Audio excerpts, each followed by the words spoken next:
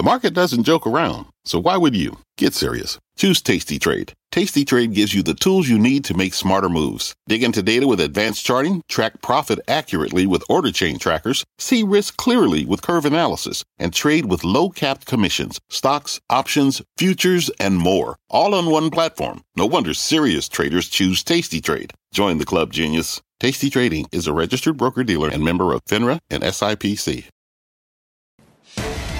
Fast Money starts right now. I'm Melissa Lee. Tonight's trader lineup: Guy Adami, Tim Seymour, Dan Nathan, and Steve Grasso. Coming up on Fast, break out your rally caps. JP Morgan's Marko Kolanovic says stocks are headed back to all-time highs by the end of this year. The 3 reasons why he is feeling so bullish. Also ahead, FedEx delivers. The stock surging in the after hours and strong results. The company's call is just kicking off. We're listening in. We'll bring you all the big headlines. And later, Dan is taking the mound to pitch his next best idea, why he says this stock is ready to fly.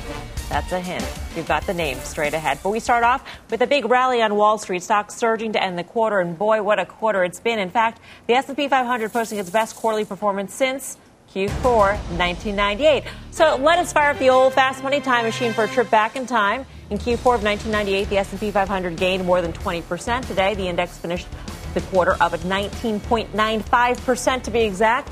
In December of 1998, the unemployment rate stood at 4.4%. Today, we are at 13.3%. And back in the day, U.S. GDP growth was 6.6%. Currently, GDP has contracted 5%. Oh, and why are we playing this song? We might have a few Britney Spears fans on this panel, but the real reason is Hit Me Baby was one more time was one of the top songs on the Billboard list back in 1998. And everyone is rushing to the box office to score tickets to see The Big Lebowski, one of the biggest movies back then in 98. But we all know what happened next. The party ended with a dot-com bubble burst. And by the way, the Dow just had its best quarter since 1987. So after a strong Q2, Guy, what happens now? Can I start the game with a would you rather to you, Mel? There is no game. Why not? Go ahead. Yeah, you have. Would you rather go see Britney Spears in concert, assuming we can go see concerts, or go to AMC and watch the rerun of The Big Lebowski? I know where I stand on this one. I'm pretty sure I know where you stand as well. The dude. I'd go with the dude. Nice. You're such a lot. You know something? Somebody's in your ear right now telling you that because you never saw The Big Lebowski. You have no idea what that is. All right, I've read about it. Anyway, go on. Well, listen, good for the market. Unbelievable quarter end, half year end, the whole thing goes out on a high note. It's fantastic. And listen, you can't attribute it to much more, in my opinion, than this Fed backstop that everybody's pretty convinced we have, because quite frankly, the news on the other side of things, on the COVID front, doesn't seem to get any better. I mean, we'll talk about FedEx. That was actually a great quarter, good for them. But on the margins, this market just gets more expensive by the day. So I understand what's going on here. I see why we're going higher. We defended that 3,000 level. We talked about the reversal yesterday. Those are all really good things. But it continues to be a buyer beware for me. Yeah, Steve? So if you compare it to 98, then you have to compare it to 08. Would you agree with me on that?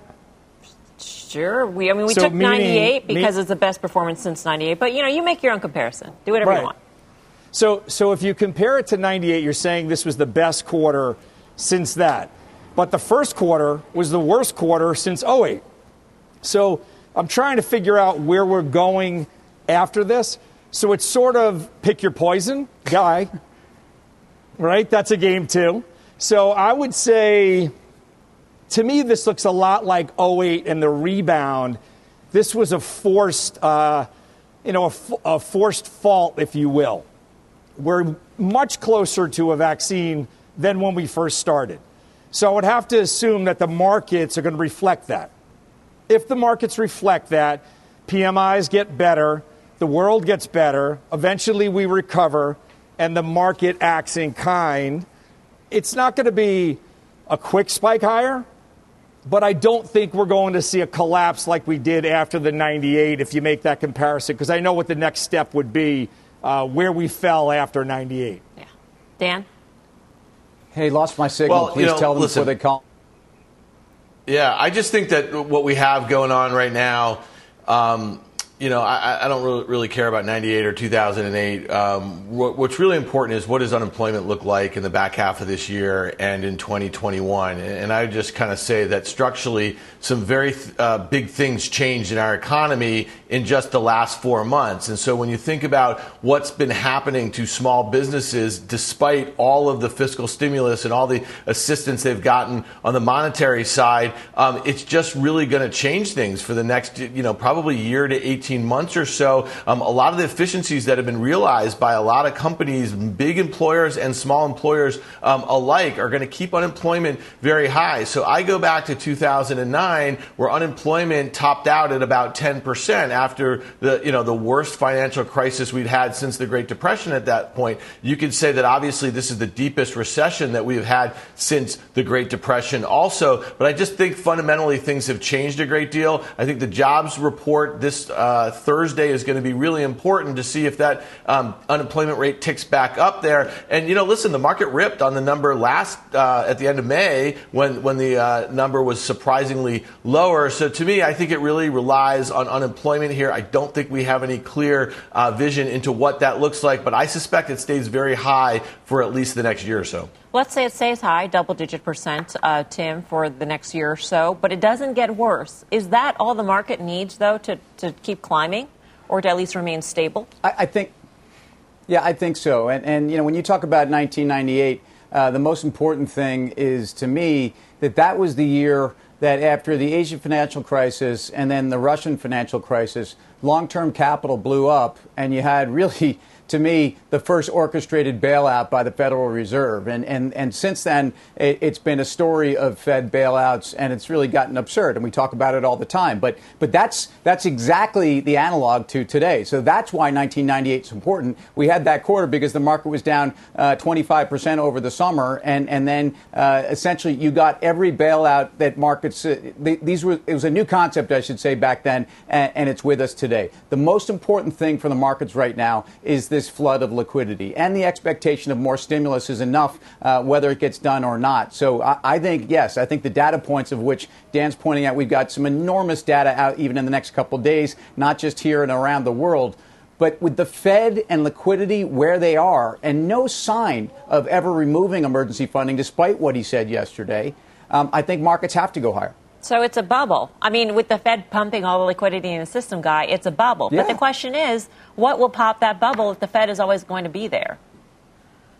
Yeah, I don't know. I wish I could answer that because then they'd write books about me in the years to come. They might do that anyway. I don't know. I mean, there's so many things that have happened over the last 6 months that I thought could have been that, and nothing seems to matter. I still think that, the U.S.-China relationship is potentially a bit of a powder keg. I mean, we don't even talk about the election coming up in 4.5 months. I mean, that obviously, if that goes one way or the other, it could be market moving. So there's so many things out there that could move it. But I think right now, the market seems to think the Fed has their back, and they've been correct to think that. I'll say this, Jerome Powell said something about when the time is right, they'll put the tools back in the toolbox.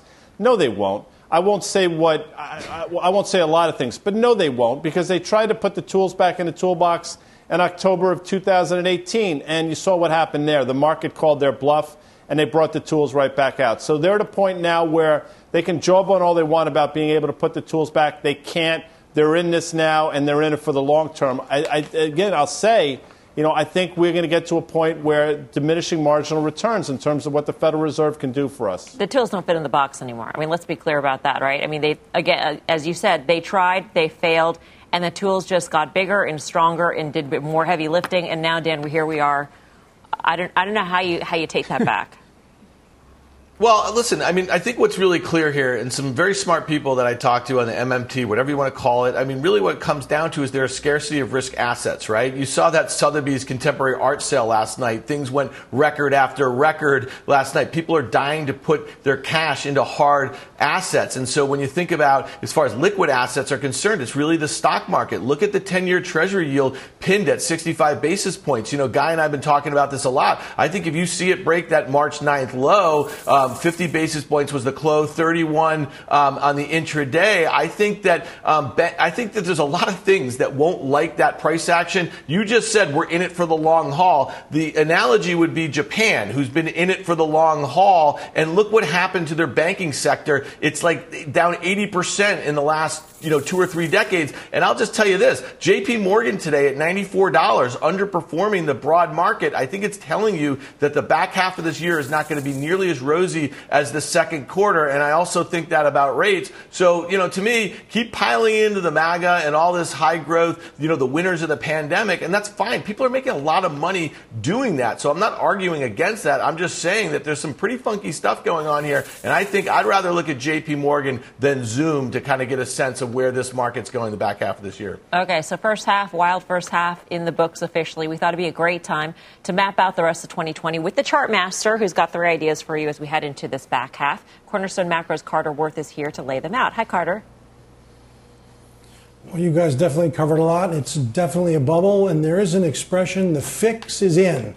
The Federal Reserve believes, and for now they have fixed it. We shall see. Nobody is bigger than the market. But anyway, we're looking at 3 sort of excellent things, if you will, not because I say they're excellent, but their charts are excellent, that they're good for the back half. A conventional buy, a bearish to bullish buy, and a stay long, be long buy. Let's look at the first chart. So this is biotech, IBB, and it goes back to 2009. You can see the great run up from essentially 25 to 150, and then this tight range in which biotech has been mired for the better part of 3 years. And we're just now breaking out above the tops of that range, a conventional buy juncture, meaning it's a convention generally agreed upon what a breakout is, and that's exactly what's going on here. So one area that I think is quite good for the second half. Second chart, this is a bearish to bullish reversal buy. It's silver, SLV. You see the great run up, of course. It peaked in 2011 at almost 50, and then collapsed, and we've been carving out a bottom ever since. A rounding bottom, a bear to bull, however you want to call it. But this is also what I would characterize as something that's going to be quite good in the second half. Silver at $18 and thereabouts today, and I think much higher. And then finally, the third chart, what I would characterize as the royalty of healthcare. This is Thermo Fisher and Danaher plotted together on a 5-year chart, and which you would call a stay long, be long kind of buy juncture, meaning you want to be present. If you're not present, get present. And if you are present, stay and enjoy. One, look how steady they are. And then just to keep this in mind, you see the appreciation there over a 5-year period, 170%. Do you know what the Qs have done in 5 years? 130. And what the S&P has done is 49, meaning these stocks are better than the QQQ. One could say, well, but wait a minute, then they're overdone. But here's the best part. Guess what their beta is? TMO has a beta of 0.84 and Danaher of 0.87, meaning they have lower beta than the market, and yet they're outperforming not only the market, but the QQQ, which is the center of the adoration in the market. Carter, always great to speak with you. Carter Braxton Worth of Cornerstone Macro. All right, so IBB, SLV, or the royalty of healthcare, TMO and DHR was thrown in there too. Grasso, which one would you go for? IBB, you get Amgen, you get Vertex, you get Gilead, you get Biogen, you get all of those bets.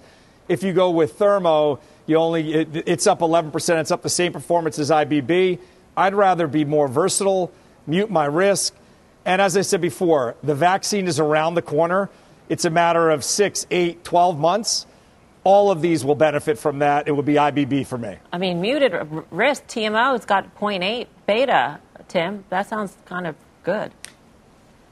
Yeah, well, so I agree with Steve, but I don't agree with Steve. I actually like the IBB, too, because I think these are companies that have actually quite attractive valuations relative to the market. They have fantastic balance sheets. And maybe more importantly, back to Carter, if Carter was charting breakouts, this is a 5-year breakout on the IBB, and I think he's done that recently for us. So I'd rather go with that day's Carter. And I think you have a dynamic here where, if anything, I don't necessarily agree that a vaccine is going to be be a catalyst to the sector or even one specific stock, because we don't really know what the costs are going to be, and we don't know the benefits are going to be. But again, in that myriad of choices, I definitely think IBB is breaking out, and you stay there. All right, let's do some stock picking here. We'll take a look at some of the big winners and losers in Q2, find out if you should bet on these names headed into this second half. And so this paves the way for one of our favorite games.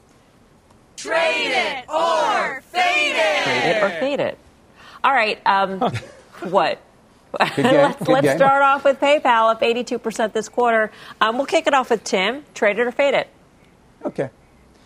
You know, I trade it, and I'm reluctant because the stock's up 40% above its pre-pandemic highs. The valuation is very difficult. At this point, if you want to reach out to 2022, it's 32 times. But, you know, they added 7.4 million new users in April, and there's no question that contactless payments is not going away tomorrow. And I think some of these tailwinds that are pandemic-based and were also around before the pandemic stay with them. Yeah, so, Tim, I'm going to fade this one here. I mean, listen, I think all of us have been on this train. We all thought that this is, a secular shift that you cannot avoid. I think it's really important to note, though, when you talk about contactless payments, Venmo is not that kind of device that you're using to buy things. It's not like a B2C sort of thing. It's a peer-to-peer thing. Now, obviously, that's seeing great adoption here, but this is just a stock that, broke out above 125, and now we're looking at 175. This is in a matter of months. So I think at 10 times sales, up 110% from those lows, I'm saying, you know what, you're going to have a better opportunity to buy this. I think you can continue to kind of wade into this. There's lots of different ways to kind of play contactless payments. I'm not sure Venmo is exactly it right here. All right, next up, Freeport-McMoRan, FCX, up 71% since the start of the quarter. Guy, trade it or fade it? Trade it. I'm going to play the game correctly. I'm upset that they didn't fire the trade it or fade it. That's your favorite part, graphic right? Or whatever. That's my absolute. I could just listen to that on a loop. I often do, by the way, after the show's over, but I digress. Trade it. Good for Tim Seymour. Been on the back of this for a while. I think commodities are absolutely going higher. I think copper is one of those that will go higher. I think Freeport-McMoRan is probably cheap based on that. So playing the game correctly, I would say trade it, Mel. You do a fine job of doing the audio, Guy, by the way. Next up, Lennar. Appreciate also that. up big this quarter. Dan, you trade it or fade it?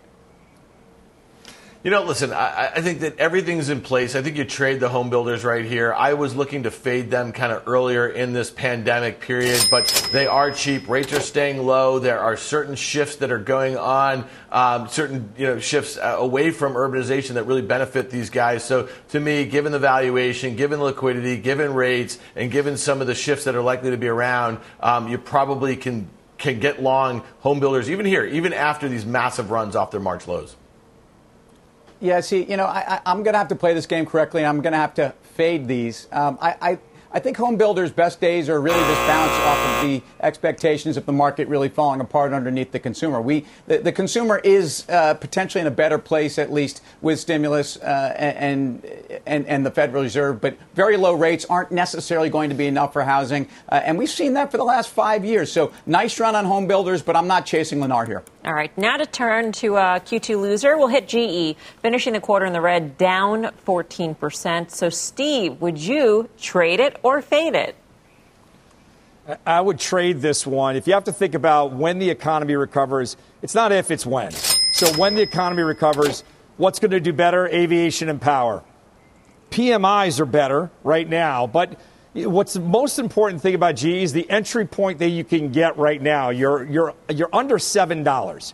You have the ability to have a double in this stock, or at least a 30% gain rather quickly. Once the economy recovers, I would be a trader of GE. All right. So, Guy, would you trade it or fade it? Oh. You said it was your favorite. Beat me to the punch. There you are. Go ahead. It is my favorite. Now, I think the point Steve's making at this price point is probably worth a flyer in this environment. I'm disappointed that it hasn't moved higher. But you know what? It's interesting. We talked about Danaher earlier because now you have some Danaher DNA in GE. I think that's really important. By the way, Danaher was named after a creek in Montana that the Rails brothers were fishing on. We talked about that a decade or so ago on CNBC's Fast Money. That, by the way, is the more you know. You can fire that graphic if you want as well, if you have it handy. It was Fast No, Money Tim, Classic. it's not a dime, Classic. okay? It's not a dime. We got to move on. We've got an earnings alert on FedEx. I just dimed you, by the way. Earnings alert on FedEx. The stock's soaring in the after-hour session. Let's get to Frank Holland, who's got all the details. Hey, Frank. Hey there, Melissa. Beat on revenue, a more than $1 beat on EPS. FedEx ground margin also surprising to the upside for the segment that's been handling much of that increased demand due to COVID-19. FedEx ground seeing volumes increase by 23%, but much of that was that less profitable B2C. Operating margin falling year over year because of that B2C increase, average revenue per piece falling as well. But Amit Mehrotra from Deutsche Bank echoing the sentiments of many others on the street. Shock and awe in a good way. People were bracing for something like 6 or 7% margin for ground. The express margins more than doubled sequentially. The CapEx number is also very, very positive because one of the knocks on this company is that they've been overspending on CapEx. FedEx says CapEx will be around $4.9 billion in fiscal 2021, a $1 billion decline. The company is saying every single line item was impacted by COVID-19. That includes a $125 million increase in operating cost, much of that to buy PPE for employees. FedEx also declining to offer full-year guidance because of the uncertainty of the pandemic. And after hours, UPS also up 5%. Both companies seeing a boost in volume. UPS also a first mover on a surcharge for large retail customers, a move expected to generate $50 million for UPS in June alone. FedEx just starting that surcharge on June 8th. We'll have to watch and see how that turns out. Back over to you. Frank, thank you. Frank Holland with the latest on FedEx. Steve Grasso, better than expected quarter, bigger than expected move as predicted by the options market here, by the way, in the after hours. Yeah, when I look at it on a chart right now, it hasn't been above or hasn't maintained above the 200-day moving average for any length of time since the middle of 2018. 200-day moving average is, let's call it 141. Last sale is 152.65. I would probably sell this move thinking that it's going to come back within range, back to that 200-day moving average or thereabouts. I'd be a seller of this pop.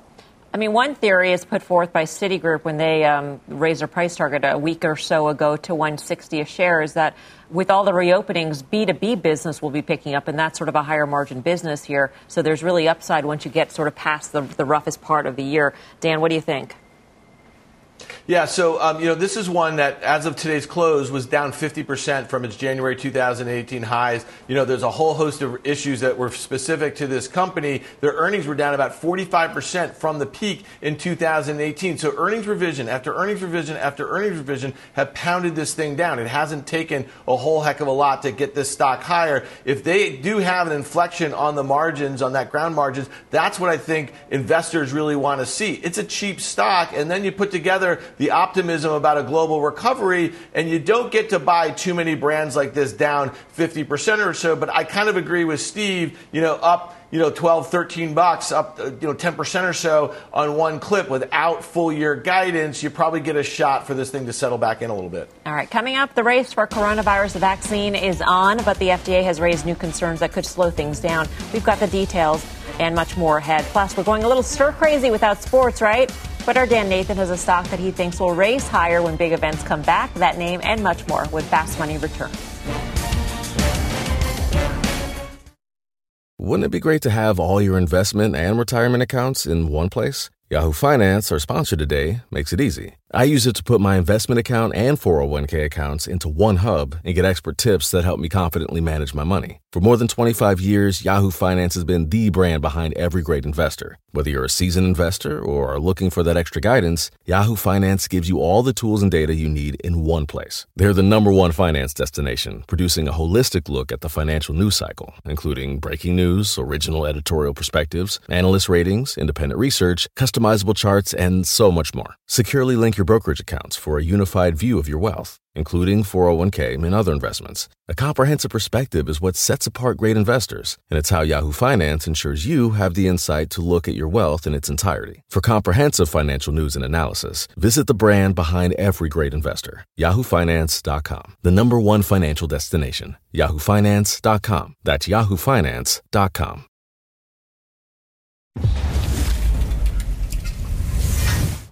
Welcome back to Fast Money. We're getting new details from the FDA on what conditions need to be met for approval of a coronavirus vaccine. Let's get to Meg Terrell for the breakdown. Hey, Meg. Hey, Mel. Well, we are just a couple of weeks away, if you can believe it, from the first large-scale phase 3 COVID-19 vaccine trials beginning. And today, the FDA putting out this guidance, giving us some idea of what to expect for how well these vaccines need to work and what exactly they need to show before they could get approved. The FDA says these vaccines have to be at least 50% effective at preventing either infection from the virus or disease, and that they also have to test not just one of those things, but also evaluate whether they prevent severe disease and the infection as well. They say they won't accept surrogate endpoints, meaning you can't just show antibody generation data because they say it hasn't been proven yet what levels you need to confer protection. Of course, safety is the most important thing, and they say subjects must be followed for up to 1 to 2 years at least, even if the vaccines are approved, just to follow along those safeties and to get a sense of the durability of the protection. Now, Moderna, of course, is one of the front runners here, and they have already laid out some of their phase 3 plans, and they jive, of course, with this guidance. They say their trial will enroll 30,000 participants in the United States. Their primary goal is prevention of symptomatic disease, but the secondary goals are prevention of more severe disease, meaning hospitalization, and also preventing the virus from being able to infect cells at all. Now, they are in the lead, but Pfizer is neck and neck with them, planning to start a trial in July as well. AstraZeneca planning either July or August for a trial start in the U.S., J&J then in September, and Sanofi and GlaxoSmithKline toward the end of the year. And Melissa, Pfizer tells us, I interviewed their CEO on Friday, they already have their phase 1 trial data in-house, and they are just waiting for a scientific journal to publish it for it to be released. They say they expect they could have data by September from the phase 3 if enrollment goes quickly. Mel? So, Meg, just so I get this straight, let's say the study were 30,000 patients, 50% would have to not show symptomatic COVID, and the other 50%, I mean, I don't really understand the 50% effective. It doesn't sound very reassuring. Yeah, so if you think about flu vaccines, typically they're maybe 40 to 60% in a good year effective at preventing either severe disease or disease with the flu. So basically what they need to show is when they divide, those 30,000 patients, half will be in placebo, half will get the vaccine, that in the group that gets the vaccine, you do see disease reduced by 50%. Okay. Meg, thanks. Meg Terrell with the latest on the FDA guidelines. I think the key here as it pertains to the markets and to the economy is, will a vaccine of that efficacy change your behavior? Will it enable you to go out with any sort of confidence to stores, to hotels, go on planes, et cetera? Tim, what do you think? Absolutely. And from a market's perspective, well, let me take a step back. I acknowledge that people at times in the last 2 months have shown some sense of either confidence, irresponsibility, whatever you want to say, whether it was storming into casinos, whether it was discussions about, whether they actually would take a vaccine or not if it had been developed. And they think that there's maybe greater risks in that. But the bottom line here is if you look at the market and what you want to own the day that you know for sure that those numbers are enough to get FDA approval and there is efficacy, is you want to own banks, you want to own Guy's Windicator, you want to own airlines, you want to own most of the industrial stuff, auto companies, anyone who's got this ticking time bomb in terms of their balance sheet. That's what this is all about. So it's all about understanding the length to normalcy. I know that as analysts and investors, we can look to 2022, but these companies cannot. So I do think that it's very important that the vaccine comes, and I do think people will feel more confident. Guy? I admire Pfizer because effectively what they're saying is we're not going to say anything until we know more, as opposed to some of these other companies that just seem to rattle stuff off for a number of various reasons, which proper decorum prohibits me from getting into. With that said, Tim brings up a great point. What a lot of people don't talk about is that if you just look at these numbers, there's 40% of the population that have basically flat out said they're not going to get the vaccine, even if it's proven effective. That's problematic because this entire thing seems to be politicized. I don't know what that means health-wise, but I can't believe it's particularly good. But to Steve's earlier point, we're closer to getting a vaccine because people are out there looking for it. I mean, that's why. But again, these things take time, and the typical duration is at best 18 months. And what are we, 6 months in? So there's still a lot of road to hoe here. With that said, and we've said this for a long time, the way to play this is with the IBB, which Steve mentioned earlier, as did Carter Braxton Worth. Above 134, that is a verified breakout, in my opinion. All right. Our next guest says despite virus flare-ups that we're seeing across the country, stocks are still headed back to all-time highs this year. Marko Kolanovic is a global head of macro, quantitative, and derivative strategy at J.P. Morgan. He joins us on the Fast Line. Marko, always great to speak with you. Hi, Melissa. How are you? So you think that the flare-ups are just hiccups, and you're really pointing to the lower mortality rate, so you're not dying, and so that makes you more confident? We have a number of things happening in the market. One is first the stimulus. The second is really whether the COVID is going to end the economy, and we don't think it's going to end the economy. We think we are seeing now a bit of a second wave, but mortality in the second wave should be much lower. We're also monitoring some of the smart thermometer data and basically seeing much smaller spike than what we saw sort of in March and April. So we think it's a little bit of a step back, but we are on a path to recovery. Economy is on a path to recovery. So your year-end target is 3,400. And what sort of progress do we need to make on that vaccine? Is that one of your primary, base cases for 3,400 that we have progress towards a vaccine and then maybe unemployment? Okay. No, not at all. Not at all. We really don't condition it at all on a vaccine. Basically, on one side, we are looking at the impact of monetary and fiscal measures. And on the other side, we are basically looking at some limited reopening the economy that does not require a vaccine.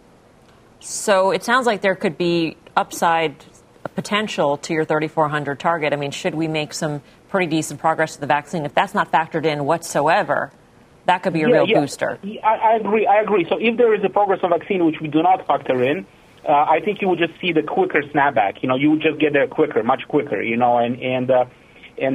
we are, you probably overshoot, so we are talking here about 3,400. I think if you can accelerate everything, I think you would probably go to about 3,400, call it 3,700. One big driver of our view is also positioning. Positioning in equities is actually very low. So it's about 25th percentile across discretionary hedge funds. If you look at the quants, it's actually even much lower. So for instance, all of these Volt targeters, Risperity, even CTAs to some extent, they're between 5 and 10 percentile then. So just the decline in volatility, if you can just normalize a little bit markets, actually money will flow into equities. So that's another big driver, which is entirely independent of COVID. Hey, Marko, it's Tim. Congrats. You guys have done a great job on having a level head in the chaos and talking about positioning and then talking about this unprecedented level of stimulus. And so back to then, let's talk positioning. You just hit a lot of it, but at times you've given us some specific levels if CTAs overshoot on a couple headlines that we could get. Can you give us some near-term guideposts on where you think some of the shorter-term overshoots could be? Yeah, so look, with the CTAs now, and that's something that's not very well understood, I think, in the market, signals are largely positive. We are above 200 moving their average. We're above some of the other fixed tenor signals. So signals are positive, but what's holding back these investors is high levels of, call it VIX, high levels of realized volatility. So signals are already positive, but because volatility is high, these funds are only maybe like 15 to 20% invested on the trend side. So basically declining VIX would you would just see an increase in assets going into equities, funds going into equities. So I wouldn't tie it to specific price level, but more decline in VIX. So let's say VIX can go into mid-20s, and maybe by the end of the summer, sort of low 20s, then I think you would just pour in, probably a few $100 billion in equities, which in an environment of low liquidity could push market quite substantially above these levels. All right. And Marko, while we have you, just a quick question. We've been talking about the rise of the retail trader, and I'm just wondering if in your sort of world, if that factors in at all, their liquidity that they're adding into this market. It does factor a little bit, So I would say the assets, assets are not huge, but their impact can be larger. Like the market impact of these trades could be is probably larger than institutional trades, and assets are flowing in. People are getting these paychecks. They're staying at home. They're doing it as a pastime instead of betting. So actually, definitely helped. And we think that money will stay in the market. So that's another thing which I think is a positive. All right, Marco, thank you. No problem. Marco Kolonovich, J.P. Morgan. Dan, Marco said the magic number on volatility VIX is mid-20s, low 20s this summer. Yeah, I mean, it could be. I mean, obviously, it's really about monetary stimulus. I think that's the thing that sticks around. I think fiscal is going to be harder to come by. I just remember last time he was on the air or on our show with us, he was a little worried about the tensions with China. To my purview, they're not getting better, and they're only likely to get worse. And especially as the president's numbers are as bad as they are, he needs to beat up on something. So I suspect that situation is not going to be particularly good, and that could be a real headwind to growth or global growth at a time when we just needed to kind of putter along, and we need to kind of unify. So to me, that would be the big headwind that I see. Grasso, quick comment. I think he's right. I think you're going to overshoot those old highs. I think you're going to shoot straight to 3,500 from here. Between monetary, fiscal, and reopening the economy, those three things are going to have the ability to be a tailwind for the overall market. I think the easiest path is still higher. All right, coming up, Apple in rally mode, but our shares about to turn sour. We'll break down the latest 5G iPhone worries. Stick around. Much more fast still ahead. At the UPS Store, we know things can get busy this upcoming holiday. You can count on us to be open and ready to help with any packing and shipping or anything else you might need. Is there anything you can't do? Actually, I don't have a good singing voice. The UPS... Nope. But our certified packing experts can pack and ship just about anything. At least that's good. The UPS Store. Be unstoppable. Most locations are independently owned. Product, services, pricing, and hours of operation may vary. See Center for details. Come in today to get your holiday goodies there on time. What's on the horizon for financial markets? At PGIM, it's a question that over 1,400 investment professionals relentlessly research in pursuit of your long-term goals. Specialized across asset classes, but united in collaboration, our teams provide global and local expertise. Our investments shape tomorrow, today. Pursue your tomorrow with PGIM, a leading global asset manager. Welcome back to Fast. It's a big night full of food here on CNBC. Coming up at the top of the hour, Cramer sitting down with the CEO of Conagra Foods. Be sure to catch Mad, 6 p.m. Eastern. Then later, our new documentary, Supermarket Shock, Crisis in America's Food Supply. That premieres tonight, 10 p.m. Eastern time, right here on CNBC. Meantime, ahead on Fast, shopping for a deal, why options traders are betting on Macy's ahead of earnings. We'll bring you the trade. But first, Dan is winding up for a fast pitch. He's got a reopening trade that he thinks will knock it out of the park. He's taking the mound when Fast Money returns.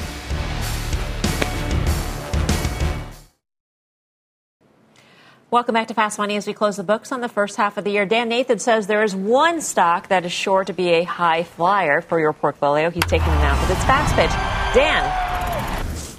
Well, Mel, on Fast Money, I like to say there's always a good bear market somewhere. Well, here's one in Twitter right here. This stock is down 20% in just the last few weeks. It's down 8% on the year. Since they reported their Q1 back in late April, the stock has really been a bit of a mess. Their March revenues were down year over year, or their ad revenue 27%, but they did have a nice uptick in monthly active users. They have this funny DAU, MAU sort of situation, but I think investors like that. So on a relative basis to Snap, which has had this massive run, it's rallied 40 or 50% just in the last couple of months. It's trading at about 12 times sales versus Twitter at about 6 times sales. I say to myself, there's kind of some catalyst here that could be setting up as we get into the summer with this stock really not participating in this broad rally here. And what am I thinking about? I'm thinking about sports, man. NBA's coming back, Major League Baseball, abbreviated season. Hopefully the NFL's coming back. And so when I think about those sorts of catalysts, I say to myself, okay, Twitter has about an ARPU, average revenue per user, about $20 versus Facebook at a $30. They just gained a bunch of users in that Q1 despite ad revenue being staying down. I'm thinking that those new catalysts with sports coming back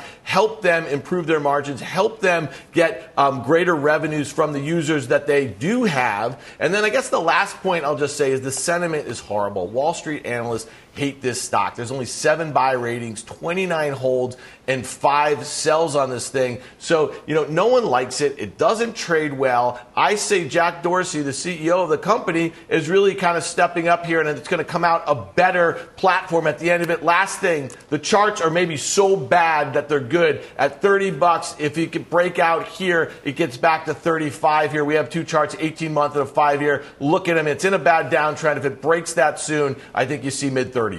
All right. Time for questions. Grasso, you've got one. Yeah, so Dan, when you look at this, though, and you set it up for me perfectly, the downtrend, when I go back to September of 2019, then you see the February of 2020, and then the June of 20, you have lower highs, series of lower highs, and that for a technician means it's running out of gas. So while I do agree with you, I think it's been oversold, and I think you can get a pop. Is this a short-term pop that you're looking for, and then you're going to exit the trade again? Yeah, I mean, Steve, the charts are horrible. No doubt about it. I just think that the March guidance, or they didn't give any guidance. I think the expectations got so low that if they are able to beat and then guide up for the back half of the year, you'll clearly see a near-term pop. And if there's any inflection on some of those metrics we talked about, I think you have a stock that's kind of put its bottom in the mid-20s or so. All right, no more time for questions. It's time to vote, I should say. Are you buying Dan's pitch on Twitter? Guy Adami, what do you say?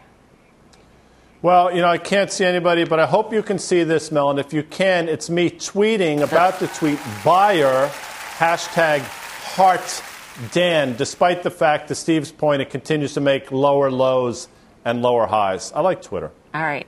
Tim? I'm just gonna draw it for you, barely. There's my little tweet here. I'm a buyer, and as much as I get nervous when Dan gets bullish, I'm long the stock. They've always had issues monetizing. I do think DAU growth is very important here. Steve Grasso. Yeah, I'm going to go with a buy as well, and I'm going to say buy Twitter, and I would sell it. I'd be a short-term holder of this. I would sell it at 35. I think that's good resistance. All right. Well, the panel has spoken. Are you at home, though, buying Dan's pitch on Twitter? Vote now in our Twitter poll at CNBC Fast Money. We will show you the results later on in the show. But up next, Apple's plans for 5G domination might have hit a snag. We have the details when Fast Money returns.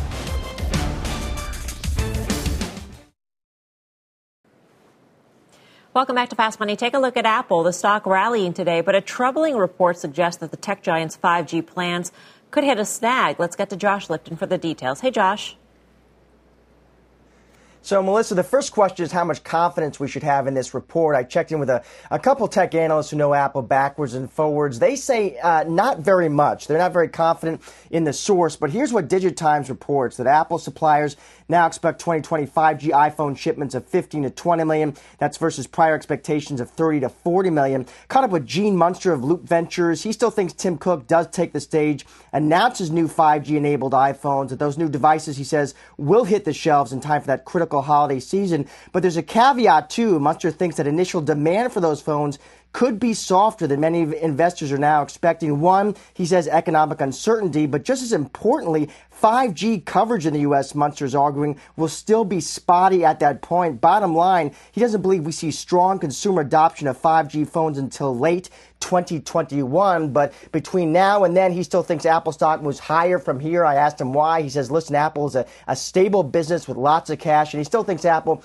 can continue benefiting from some of those broader work-from-home trends as well. Melissa, back to you. All right, Josh, thanks. Josh Lipton.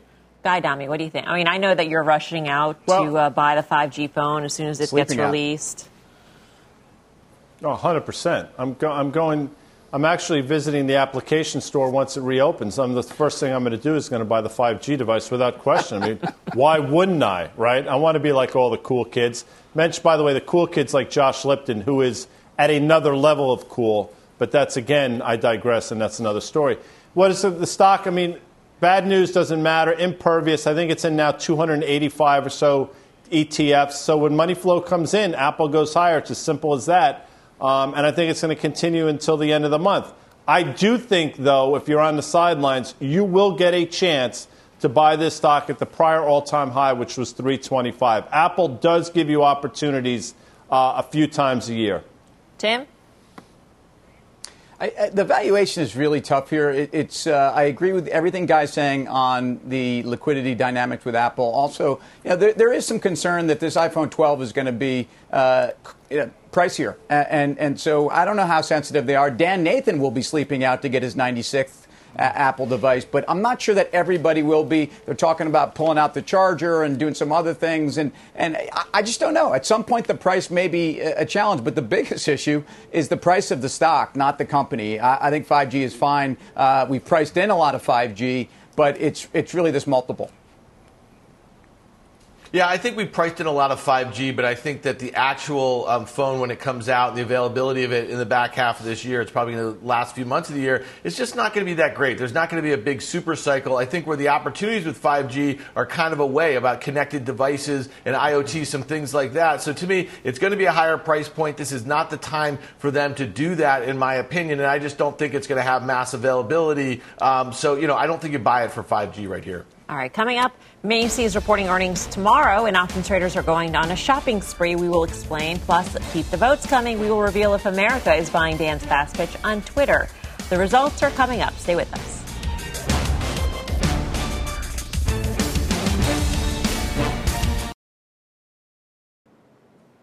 Welcome back to Fast Money. Macy's reports earnings tomorrow, and check out what a wild month it's been. The company announced a $4.5 billion capital raise back on June 8th. It also pre-announced a 45% drop in Q1 sales while cutting nearly 4,000 jobs. The stock is up 8% this month, and options traders are betting on even bigger gains ahead. Mike's got the action. Hey, Mike.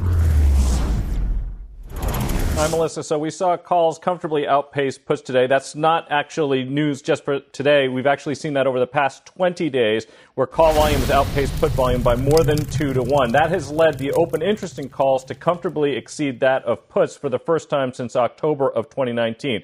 Options right now are implying about a 9% move between now and the end of the week. And where we're seeing a lot of that activity is in the weekly 6.5 calls. The buyers of those were paying just under 40 cents. So those are bets that the stock is actually going to rise above that 6.5 strike price by at least the 40 cents or so that they paid. And of course, as you pointed out, they announced those preliminary results. We saw more than 30% swings that week. So this week, slightly less moves expected, but bullish bets are the ones that are being made in the options markets. Grasso, Macy's. Yeah, I mean, the only thing I can see about Macy's is that the stock is down 59%. So you think it's due for a bounce. So is Kohl Stores. It's down 59%. So is JWN. It's down 62%. All of those could be bouncing.